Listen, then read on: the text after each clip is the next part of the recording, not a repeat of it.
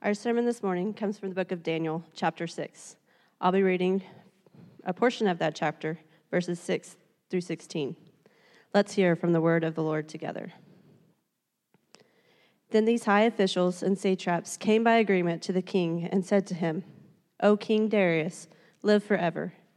All the high officials of the kingdom and the prefects and the satraps, the counselors and the governors are agreed that the king should establish an ordinance and enforce an injunction that whoever makes petition to any god or man for 30 days, except to you, O king, shall be cast into the den of lions. Now, O king, establish the injuncture and sign the document so that it cannot be changed according to the law of the Medes and the Persians, which cannot be revoked." Therefore, King Darius signed the document and injunction. When Daniel knew that the document had been signed, he went to his house where he had his windows in his upper chamber open toward Jerusalem. He got down on his knees 3 times a day and prayed and gave thanks before his God, as he had done previously. Then these men came by agreement and found Daniel making petition and plea before his God. Then they came near and said before the king concerning the injunction, "O king, did you not sign an injunction that anyone who makes petition to any god or man within 30 days, except to you, O king, shall be cast into the den of lions?" The king answered and said, "The thing stands fast according to the law of the Medes and Persians, which cannot be revoked." Then they answered and said before the king, "Daniel, who is one of the exiles from Judah, pays no attention to you, O king, for the injunction you have signed, but makes petition 3 times a day." Then the king, when he heard these words, was much distressed and set his mind to deliver Daniel. And he labored till the sun went down to rescue him. Then these men came by an agreement to the king and said to the king, "Know, O king, that it is the law of the Medes and Persians that no injunction or ordinance that the king establishes can be changed." Then the king commanded, and Daniel was brought and cast into the den of lions. The king declared to Daniel, "May your God, whom you serve continually, deliver you." This is the word of the Lord.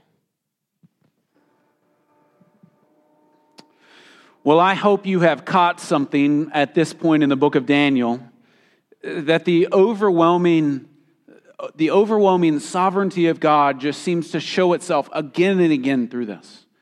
And this isn't just to beat people on top of the head of God is sovereign, but rather it's actually providing a great sense of hope to people. The first recipients of the book of Daniel, or of the prophet of Daniel, would have received this book under great duress, under great political oppression, of feeling like they didn't have access to God. Yet in this book, they're able to see again and again and again that the Lord holds everything in his hands very tightly. Daniel to us is about kings and kingdoms, easily divided into 2 parts, chapters 1 through 6, and then chapters 7 through 12. Viewing chapters 1 through 6 is like watching a series of stories where these stories, though really chaotic, give a great sense of hope to those who would hear them.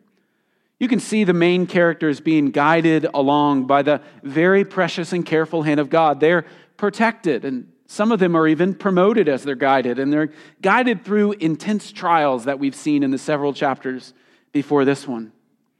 And the focus of Daniel chapters 1 through 6 is that there is a great battle between God's people and satanic kingdoms of the world.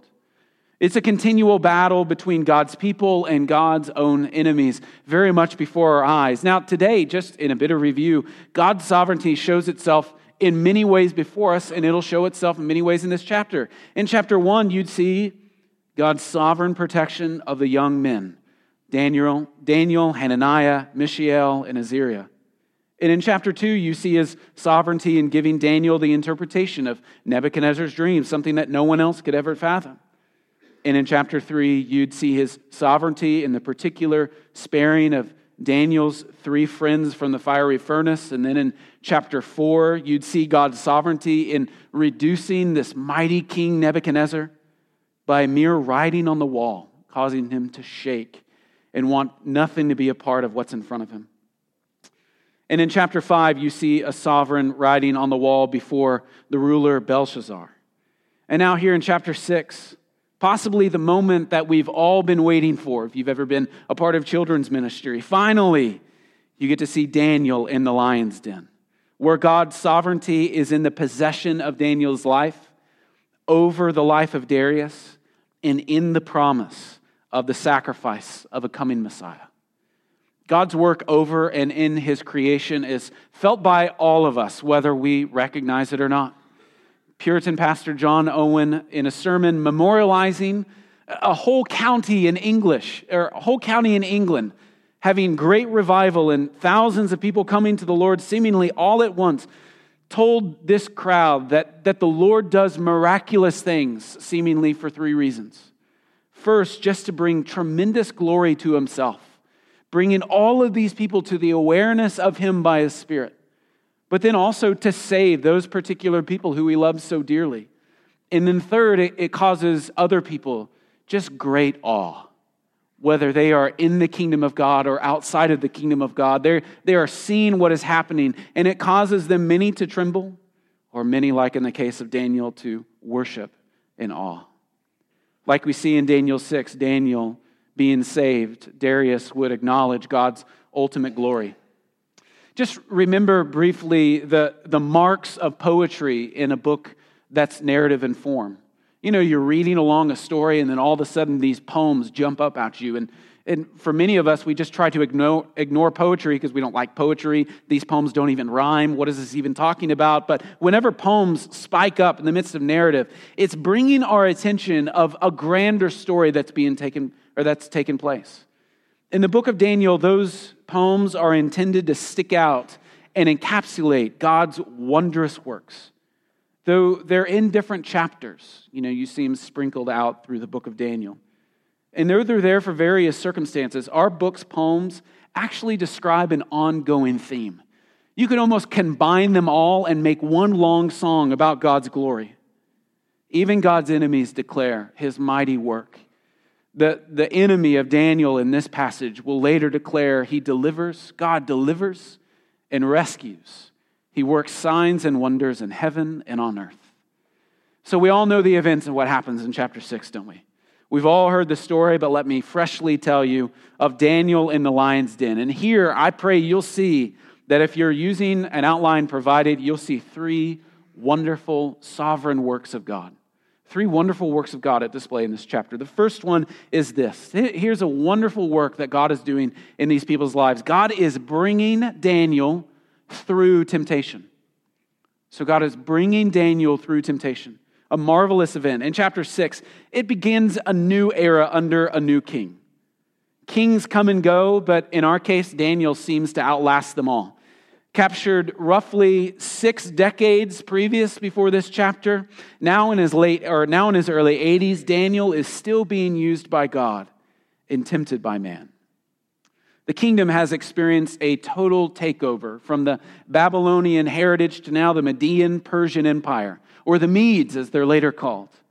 This is where for some people the book might even fall apart, because they get right up to the very first verse in this chapter and they read about Darius and they go, wait, Darius who? Who historically is Darius? The problem is, historically, we don't know who Darius is in total. Darius the Mede is something that's not written about in anything beyond the book of Daniel.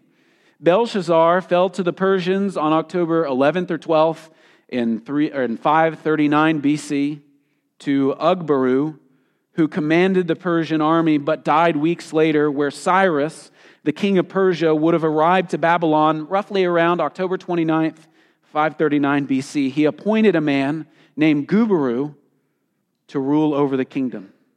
So Belshazzar fell to Ugbaru, who died, and Cyrus took the reins as king of Persia, but appointed a man named Gubaru to rule the kingdom. But we still don't know who Darius is. Now, for many people, this causes them to just cast aside Daniel altogether. This is another bullet in their chamber of saying, see, the Bible isn't true. It doesn't even have all of its facts together. Now, historically, we might look in the text and see around the text historically, and that gives us 5 options of who Darius is. Let me just quickly take you through who these 5 speculations might be. The first option is he's nobody. He didn't exist. Well, I would just reject that outright. The second option would be Darius is another name for the son of Cyrus.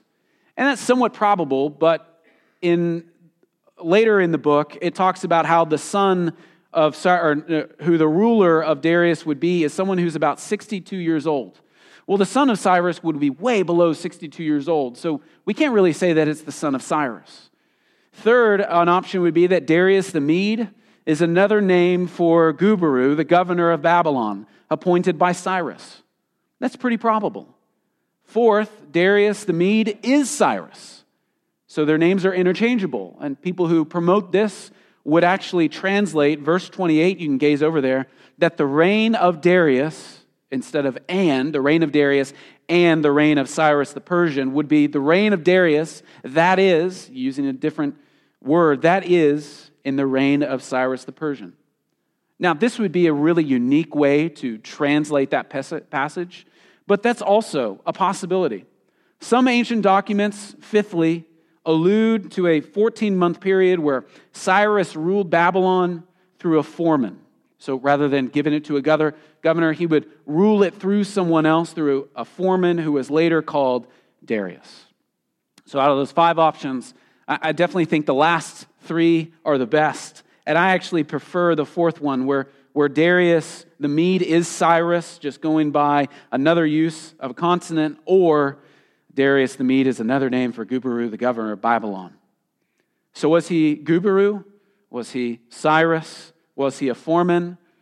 Yes, I think he was definitely one of those. I don't think we should ever doubt what this word says as being totally true. If we start discounting who was this person and who was that person, then we actually lose the argument of this book altogether. If we lose the argument of the book altogether, then why should we trust any of the other prophets that are being spoken about? We knew that Daniel was there. We knew that the other people were there too. So we can rightfully say and see that what's being told in this passage is very much true. And here's the reason why you should care about this 5-point lesson on who this man is. If we trust that these words are true, then we should ask the Lord to transform our hearts through them. So every word in the Bible should mean something to you, as it's absolutely true. It's made without error, and it's for the purpose of changing your life. So with that being the case, Darius comes to the forefront as a new king before Daniel. It's clear that what we see here is a new era, but with the same problem. The battle between Satan's cohorts and God's faithful. And for Daniel, the sovereign hand of God is bringing him through temptation. But just in this narrative, there's a trap that's being set for Daniel. There's a trap that's being set here in verses 1 through 9. Daniel is obviously a popular person. We recognize his popularity because the new king in charge wanted to delegate a ton of responsibility throughout the kingdom. And you think of that, is he just bringing on a new sense of management? It might be that, but you got to realize this kingdom is enormous, stretching all the way from Africa up through East Asia and around through Eastern Europe. There's a lot of land to maintain. There's a lot of people to control. So he has 120 satraps who would be like area governors or big city mayors. And Daniel was going to be placed above all of those. He was going to be within the cohort of 3 rulers, maybe 3 area presidents. But it says that the king, in these verses, it says the king had the intention of making Daniel like the mega president. And so all of these people, recognizing that Daniel has never belonged to this area, Daniel's never worshiped the way that they've worshiped, Daniel was never really a part of their lives, they, frankly, just don't like him. And they see within him that he's not someone who's easily attacked. Our text would show that he's not a criminal, he's not a bad guy, he doesn't treat people unfairly. So when they look at his heart, they see that he is someone who is faithful. So what they try to do is they try to go to the king and try to make a law specifically against Daniel. Look at what it says in Daniel chapter 6, verse 7. All of these counselors and satraps and very important people, they came to the king and they said, "O king, everyone agreed that the king should establish an ordinance and enforce an injunction, that whoever makes petition to any god or any man for 30 days, except you, O king, shall be cast into the den of lions."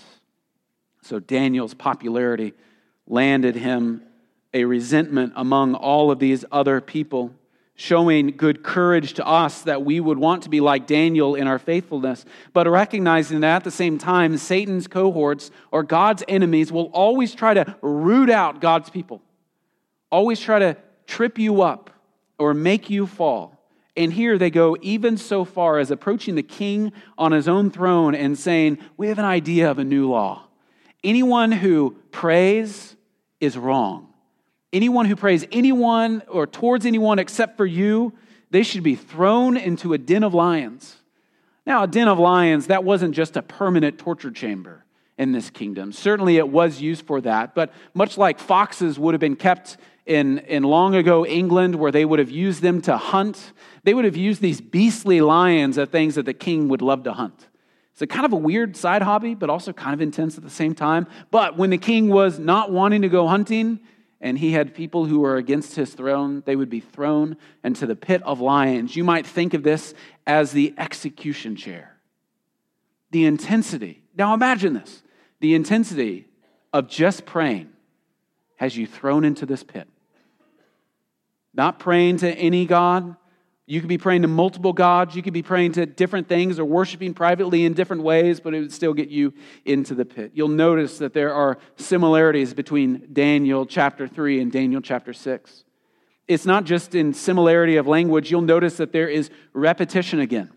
In chapter 3, there were all these repetitions of people falling down and worshiping these golden statues or this golden statue. There was the repetition of reminding people that they wanted to fall down and worship the golden statue, fall down and worship the golden statue. And the repetition there was intended to show you that they were actively trying to force people to worship anyone but the Lord.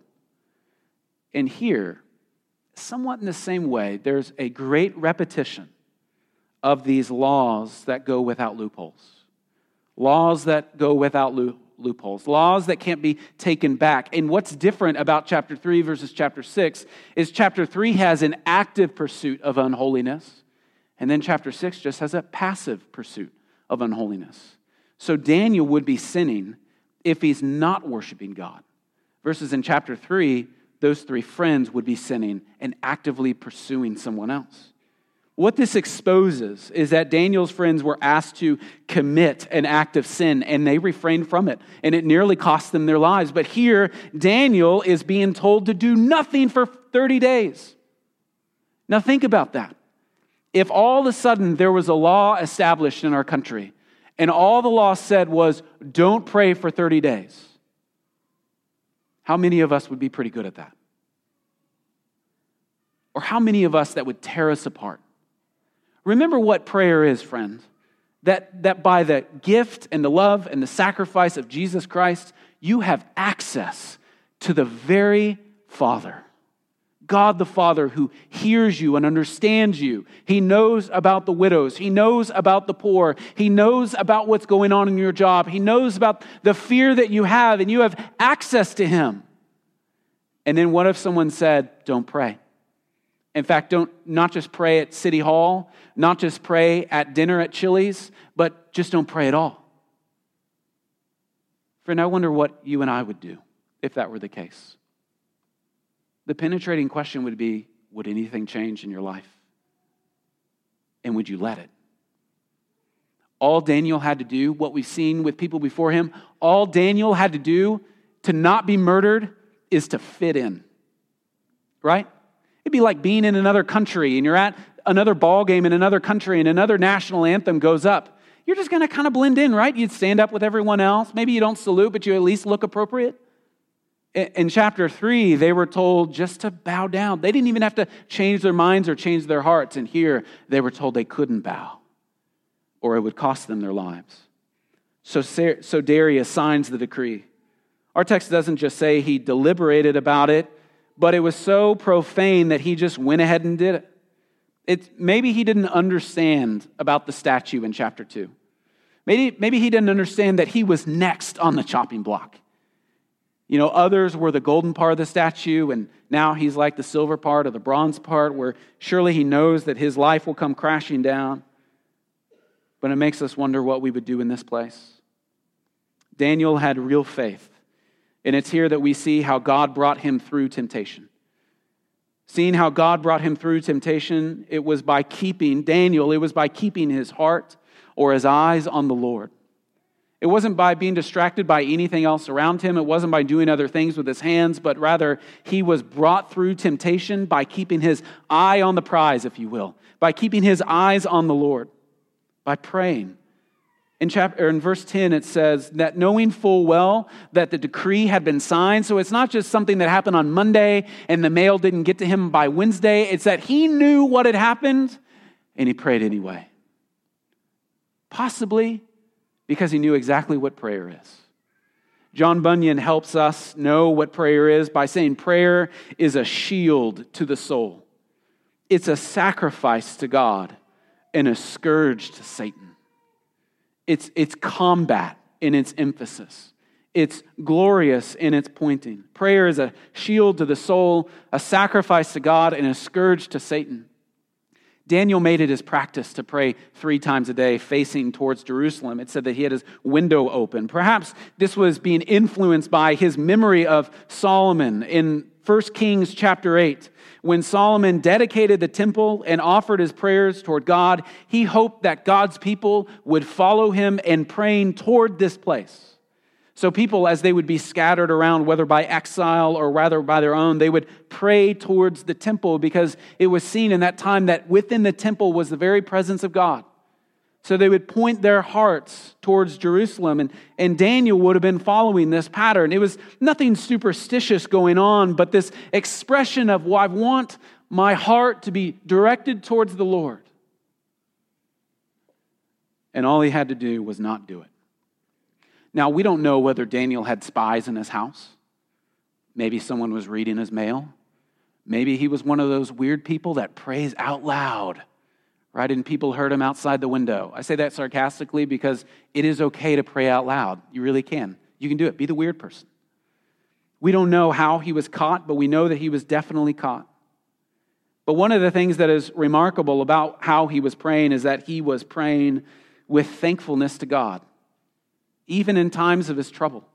Even recognizing the consequences of what would happen if he kept praying. He didn't pray just that he would be delivered, though probably so. He didn't pray just that he would have wisdom, though definitely so. But he also prayed with thankfulness to God. Can you imagine that? Imagine a tornado coming towards your house. And like all Oklahomans, we'll be outside watching it. But imagine a tornado coming towards your house. You would probably be tempted to not pray in thankfulness, would you? But be reminded of what Philippians chapter 4, verse 6 says. Do not be anxious about anything. This guy's facing lions. Do not be anxious about anything, but in everything, by prayer and supplication with thanksgiving, let your requests be made known to God. Daniel offers up thanksgiving. Daniel's supplication, even though he's in a crunch, is not without thanksgiving. He cries for help. His cries for help are prefaced by worship and adoration and praise and thanksgiving. Again, this is a man who is conscious of what God has given him, and he offers up thanksgiving with his prayers for God to rescue him. An astounding instruction for us. Prayer was known in Daniel's lives, it says, from his early days there in verse 10. Though politically powerful, prayer was not beneath him. He could have made political moves in this, couldn't he? He could have called in favors from other people. He could have fled the country, or he could have just not prayed. But instead, he prays. It was not beneath him. And even though he was older, remember, about 80 years old, this guy's been through a lot. A former slave, keeps getting promoted, keeps being asked to do something he doesn't want to do, but he still goes to the Lord in prayer. It's not only that it's not beneath him, but it's something that fuels him. In the midst of political oppression, Daniel's response was obedience. His response was faith. His response was to trust in God to do his glorious work. Basically, he was brought through temptation gloriously and wonderfully because he was filled with God's power. Jerry Bridges, the late author, says, God does not give us his power so that we might feel good about ourselves. He gives us his power so that we can obey him for his sake and for his glory.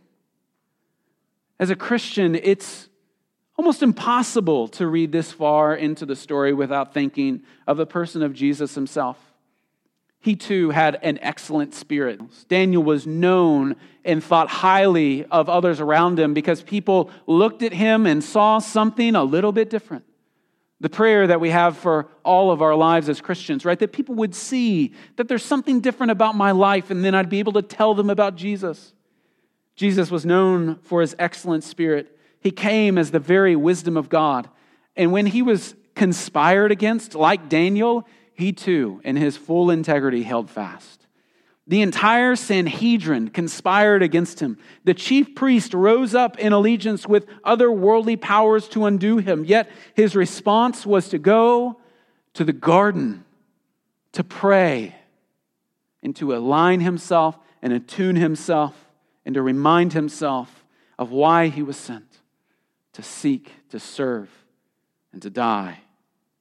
The parallels to Jesus will only grow in this chapter, but we're reminded that Daniel was brought through temptation and he was led to prayer.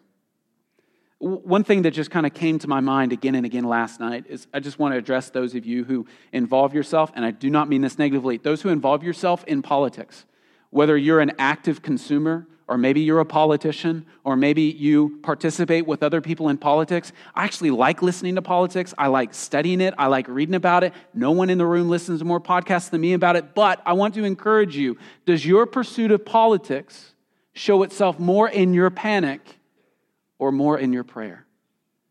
As this person or that person pops up on the ballot, it is fun to see these gladiators go on and on. We see it in every debate. Like, we love the sucker punches, right? But do other people see our panic, or do they notice our prayer? Recognize where Daniel was in the midst of politics. Not only was he in politics, but also politics was very much against him now. Not just saying that you don't get a tax deduction anymore, but actually saying your life is being deducted. Yet he went to the Lord in prayer. So, soapbox over. This should encourage and direct those of us who believe in Jesus. All of us who believe in Jesus. We have access to the sovereign Father and should exercise the gift of His Spirit given to us. We should turn to pray in the highs and lows of life. We must be ready to obey Him, even if obedience is in some way outlawed. Recognize that the most notable thing about Daniel's life happened when he turned really, really old. We don't know the specific age, but he was definitely older in life. And the attacks just kept coming to him. I think one of the things that I deal with most with those who turn 50s or 60s is they just feel that the waves of life never let go of them. They never release. They just keep coming. If your kids were a big problem, but they moved away, oh man, now you have grandkids and they're a big problem for you. And if you are lucky enough to grow old enough, you have great-grandkids. Daniel pursued in faith the Lord's glory and honor, even to the point where it would cost him his life. But the Lord, in His wonderful work, led him through this. So 3 wonderful works of God. First, God bringing Daniel through temptation. Second, God loosening the grip of another king. Now, you generally won't think that the king would be losing power within chapter 6. He starts out fully in charge, and he doesn't wind up not in charge. But does he lose any of his power throughout the chapter? The drama of the text shows us that the ground under Darius's feet isn't so sturdy after all. Remember, he thinks highly of Daniel. He loves Daniel. He wanted to promote Daniel above anyone else. And honestly, he may not even know Daniel that well. He hasn't known him for decades and decades, but still, there's something about this Daniel that I love, and I want to put him in charge of everyone. And then what happens? The guy passes one law, and Daniel breaks it. His chief helper, his mighty assistant, defies him. And what did Darius do when he heard about this? Notice the difference between verse 10 and verse 14. Daniel heard the law and prayed to God in verse 10. And then Darius heard of Daniel's breaking of the new law in verse 14. And what does it say? It says that he was deeply distressed and set his mind on delivering Daniel. The king was looking for ways to not have this law carry out. Oh, it bothered him so much. How could this person do this? But is there a way that maybe no one knows about Daniel praying? Maybe I can remove this law, but then these haters of the Lord reminded him that once you pass the law has to carry out. Just doing their due diligence. The king's biggest supporter defies him. A brother one day, an antagonist the next. Here is Daniel in perfect calmness, continuing his habit of godly devotion, and here is the empire's king freaking out over what to do. Daniel's enemies had done their job. They got him. But the king's grip on his authority is loosening, isn't it? He's not even in control of the people he appointed to be his own satraps. Daniel, to me, comes across like a mature athlete. It's as if he always knows what to do. There are habits that are just so built up in him that he can't not do those. I remember in junior high, I went to a baseball camp where the coach of the baseball camp said, once you cross the chalk, so for those of you who aren't familiar with baseball, once you go into the field, all you can count on are your habits. That's all you can rely on. There's no more coaching going on. There's no more soft toss going on. There's no more practice or film review. After that, once you cross the chalk, all you can count on are your habits. And this is brilliant.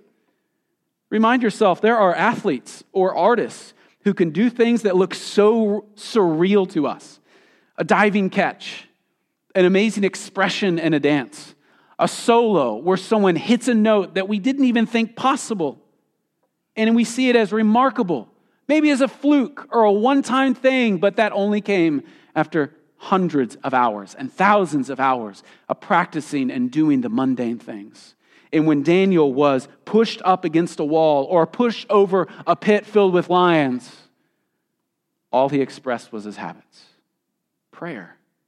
Think of that. Not sharp words, not a good rebuke, but on his knees with his eyes towards the Lord. In Daniel, you see a picture of power. A man who is weak toward the world is really strong in and by the Lord's will. Daniel is a picture of someone the world may deem weak, but is fueled by strength of the living God. And the king to us in this passage is just the opposite. It's a stark contrast, isn't it? The mighty monarch reduced to mere misery over someone breaking a law. But Daniel, under the condemnation of death, calm, composed, and faithful to the Lord, it's a picture of the difference between the joy in the kingdom of heaven and the joy or the unrest in the kingdom of the world. One to the world looks incredibly foolish, doesn't it? Man, just don't pray for a month. And then one looks increasingly strong. We all know what happens now. Daniel broke the new law, and the king had no choice but to throw this great prophet, this helper of a great nation, this asset to the throne. Verse 16 says that the king here demanded or commanded, and Daniel was brought and cast into the den of lions. The king declares to Daniel, "May your God, whom you serve, continually deliver you." Now, many of us might think that this passage talks about the king pointing his finger at him, almost mocking him. May your king deliver you. But I think just in the words that are being expressed from this king to Daniel before, are actually this king hoping that whoever Daniel's God is will deliver him from the den of lions. Verse 17, and a stone was brought and laid on the mouth of the den. And the king sealed it with his own signet and with the signet of his lords, that nothing might be changed concerning Daniel. Now, there is so much that could be said of this small portion, but here in verse 17, there is an interesting and peculiar thing that happens. You and I may not realize it just reading over it at first. The king's signet ring is used to seal a stone and is placed on that stone on top of the lion's den. So after the stone would have been rolled on top of the pit so that Daniel wouldn't be able to crawl out, nor would anybody else be able to crawl in and help Daniel out, the stone was sealed by the king's ring after he's in there so that everyone will know that the king saw this happen and gave permission for Daniel to be in the lion's den, and also to let everyone know that Daniel couldn't escape, nor could anyone go in. No doubt. And this, in my opinion, I think The passage started out cool already, but this is where the passage really ramps up in awesomeness. No doubt this passage bears such a strong likeness to Matthew chapter 26, verses 65 and 66, where after Jesus was crucified and died and was placed in a tomb, Pilate said to them, "You have a guard, and go. Make it as secure as you know how." And they went and made the grave secure. And along with the guard, they set a seal on the stone. Just as Daniel was sealed in the lion's den, so also Christ was sealed in the tomb. And this was the passive ruler's way in both cases to seal the fate of Jesus and of Daniel, to keep doubters from thinking that man had intervened. This is by the command of whomever is in charge of this person. They cannot get out and you cannot go in. And I, as the authority on earth, declare it to be so. But in both cases, that human sealing led to another wondrous work, didn't it? Now in the text, the powerful grip of Darius has all but been tightened. It has been completely undone. In verse 18, we see him not in anger like his predecessors. He was terrified of losing Daniel, even to the point where he went off to sleep and fasted. A king wouldn't fast before bed. He would have all the enjoyment of the world around him, but he was fasting from the agony and he didn't get any sort of sleep. The calmness of the world was nothing a part of his own life. The picture before us, when placed side by side, is designed to show us the powerlessness of the king in the world and the calmness of the child of God. There are three wonderful works in this passage. First, God bringing Daniel through temptation. Second, God loosening the grip of another king. But then third, finally, and obviously, the story ending that we all know, God saving Daniel's life. In verse 19, it says, at daybreak, the king wasted no time. At daybreak, he rushed to the den to see if Daniel had survived the night. Remarkably, the narrative omits the viewpoint of Daniel entirely. We don't know what he was thinking. We don't know what he was doing down there until he tells us later on. Nothing is expressed about the night with lions. But with the king, we too arrive at the den, not knowing whether Daniel is dead or alive. And even before the king got there, it says that as he came near to the den, Darius cries out in anguish in verse 20, "O Daniel, servant of the living God, has your God, whom you continually serve, been able to deliver you from the lions?" For the second time now, God is questioned by the king. Also, God is hoped for in his deliverance by the king. Either way, we see that God is on trial here, just as Daniel was on trial. Would God save Daniel and prove himself to love his people, or would this God who Darius wouldn't have believed in or known about or understood, would it just leave this person to be mauled by the lions? It was one thing for this faithful exile to practice daily prayers. It is quite another thing to know that his God has the power to save him from a gruesome death in the lion's den.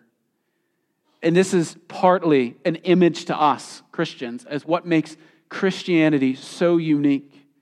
It's not just that we have access to God. It's not just that God loves his people and loves his creation, but it is also that God very much saves his people from their own death.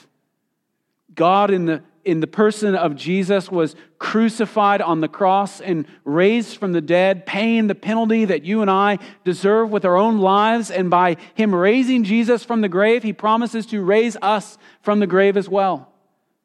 It's not just that God loves, it's also that God is completely victorious over sin and despair.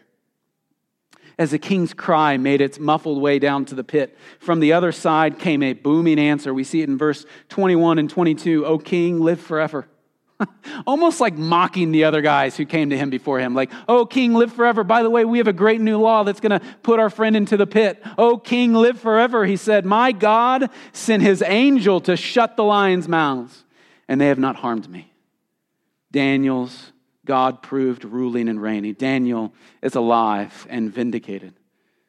Well, Darius in verse 23 was very pleased and gave orders for Daniel to be taken up out of the den. And Daniel was taken up out of the den, it says, with no injury whatsoever found on him because he had trusted in God. And then Darius, in a fury, would throw God's enemies into the pit where they would be mauled to death. Quite the twist in just a subtle law on prayer. Those who follow it and those who disobey it. On one hand, Daniel says that the Lord spared him because he was innocent before God and before the king.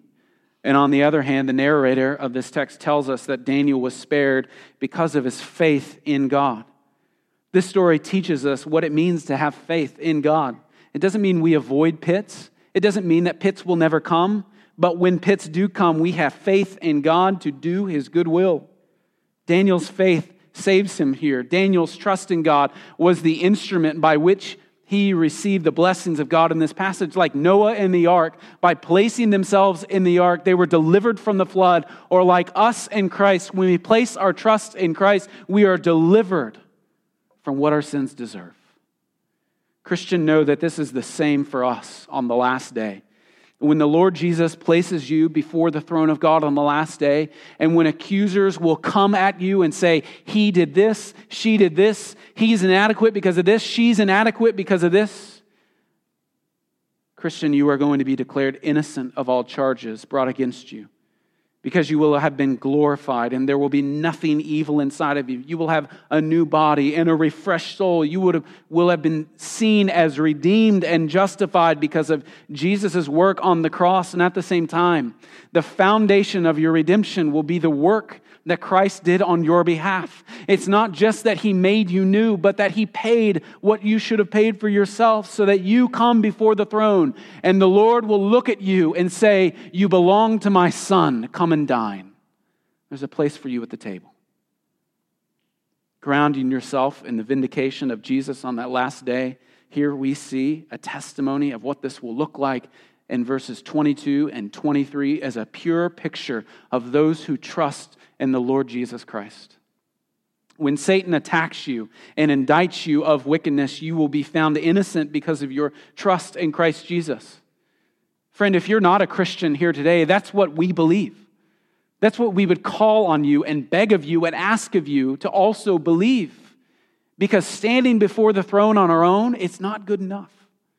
Doing good things like Daniel did, it's not good enough. But actually having the Lord's grace cover us and keep back what we justly deserved is all that we have hope in. And it's what we hope that you will have hope in too. Friend, take a large step back and notice the overwhelming picture of chapter 6. A man serving the Heavenly Father was falsely accused of wrongdoing by his own co-workers. And this earthly ruler was given no choice but to find him guilty and throw him into a pit to be killed. You're led to see Daniel as an example. And you should read this passage and see Daniel as an example. You should pray like Daniel prayed. You should live like Daniel lived. You should have courage like Daniel had. But see, friend, oh my goodness, see what this text is actually pointing us to. Christ Jesus, the very Son of God, came to this earth to seek his people and to serve his Father. And the religious leaders at that time hated him so much that they kept looking for ways to twist the law so that they could capture him and keep him away from what he was trying to do. And they finally caught him. They finally captured him, and they brought him before Pontius Pilate for trial. Then, giving him over to wrathful hands, Pilate placed him in the hands of torturers who placed him on a cross, and there he was crucified. Then there he was placed in a pit, left to die, left forever, where a stone would hold him in and keep others out.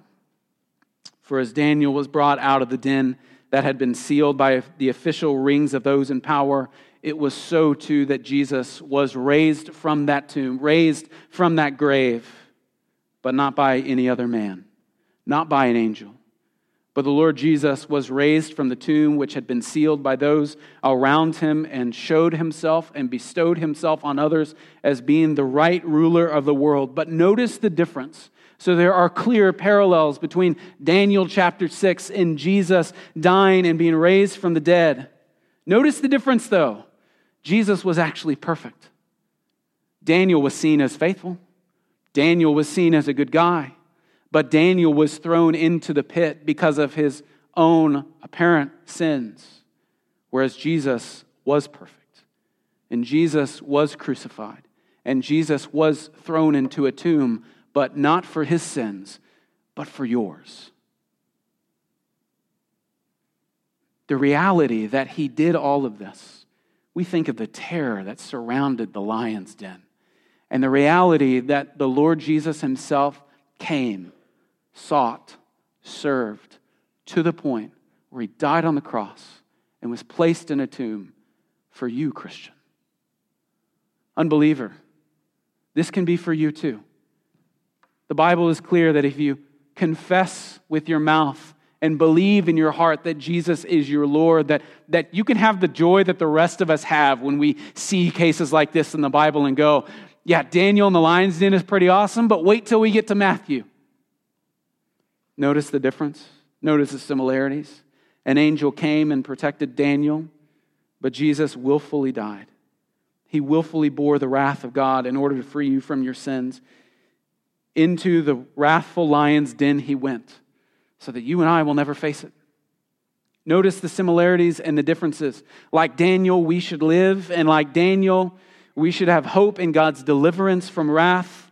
Our hope is found in the one who, as verse 27 cries out, our hope is in the one who delivers and rescues. He works signs and wonders in heaven and on earth. Like Daniel in our sin would go to the pit, but because of Jesus, we will be raised from it forever. Finally, to conclude, in verses 25 through 27, there is Darius and his confession of God's sovereignty. Darius basically says here that a mighty fortress is Daniel's God. He is sovereign over all. And so again, we have for the third time a king of Babylon confessing in poetic, beautiful form the very sovereignty of God over all things. And just a short time after establishing a law saying that no one could pray towards the living God is now worshiping him. There are so many lessons that we can learn from this passage. It's a passage of encouragement to the persecuted believers to stand firm. This would have been another incredible lesson for them to see their God bringing his faithful man through temptation and watching a king lose his grip on control. It's also a call to spiritual integrity. The one who was able to live through this torture was the one who was placing his full trust in the Lord. To you who are hard-pressed by the culture around you, in your work, in your home, in your everyday life, with the friends that you have around you, God's word doesn't say that you should just stand firm, but it shows how you can.